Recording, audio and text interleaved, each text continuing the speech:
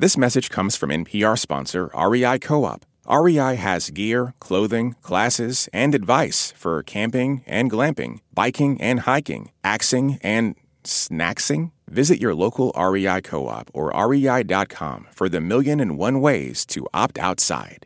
Today in southern Ukraine, an evacuation convoy took more civilians out of the battered city of Mariupol. For weeks, they've been hiding out under a massive steel plant. Hundreds of civilians are still trapped there, along with an estimated 2,000 Ukrainian fighters, and many of them are wounded. They've refused to surrender to the Russian invaders, even as conditions grow worse. NPR's Joanna Kakissis is following the story from the Ukrainian city of Dnipro and joins us now. Hi, Joanna.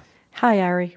First, bring us up to speed on the evacuation of civilians. What's the latest? So the evacuees from the Azovstal plant in Mariupol were supposed to arrive today in the southern city of Zaporizhia. We were waiting for roughly 100 evacuees.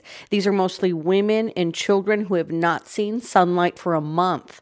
But the convoys are actually still making their way to safety. There's been some confusion about why. The mayor of Mariupol is really angry. He's blaming the Russians for the delay. The UN and the Red Cross managed to set up these evacuations by securing a short ceasefire from Russia. But after the evacuees left, the Russians began bombing Mariupol again. And the Russians have destroyed the southern port city. Nearly all the buildings are rubble, and Ukrainian authorities say tens of thousands of people may still be in the city. The Azovstal plant is the only part of Mariupol that is not occupied by Russian troops. You've been speaking with somebody who is sheltering in that plant, a soldier. What has he told you about the conditions there? So, we've been speaking with a naval border guard named Stanislav Kirod. He's a husband and a father and a native of Mariupol. And I wanted to see what life was like for him and others inside this plant, which, kind of feels like a last stand of sorts. So about a week ago, NPR started exchanging voice memos with Stanislav Kirod. Irina Matviyishin, one of NPR's local producers in Ukraine, she sent him questions in Ukrainian and translated his answers. Okay, let's listen. The first message from Stanislav Kirod is grim. The situation is really catastrophic.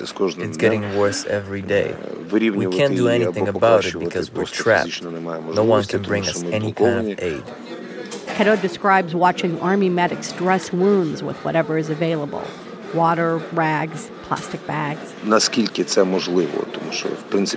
He explains that moving around the labyrinth of tunnels under the Azovstal plant is dangerous, even though the space stretches for miles. The Russians attack it repeatedly. How can anyone leave the plant if it's under airstrikes and shelling 24/7? If we leave this bunker, we die. What needs to be done, above all, he says, is to take civilians out, especially those who are wounded. He assures us that the morale among the soldiers here is high, though more than 500 are injured.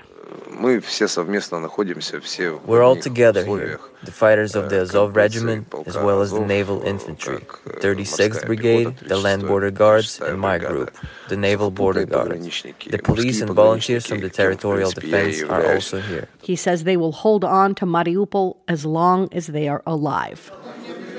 A couple of days later, we received more voice memos. There's talk of an evacuation plan, though previous ones have been blocked by the Russians. He says he and the other soldiers have been doing whatever they can to help civilians, many of whom are women and children.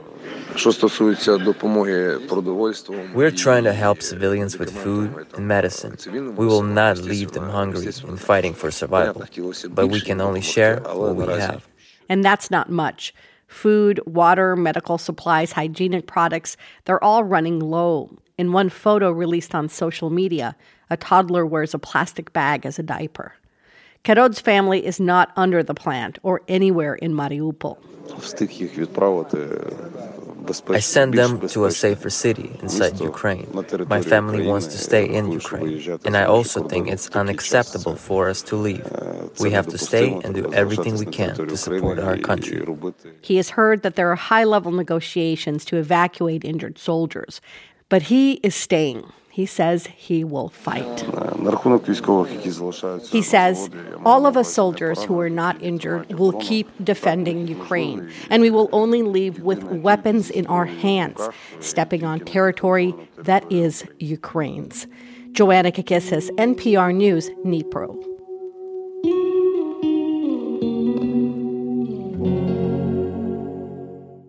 This message comes from NPR sponsor Shopify. Shopify is the global commerce platform that helps you sell at every stage of your business. From the launch your online shop stage to the first real-life store stage, all the way to the did we just hit 1 million orders stage, Shopify's there to help you grow. Sell without needing to code or design. Just bring your best ideas and Shopify will help you open up shop. Sign up for a $1 per month trial period at shopify.com/NPR.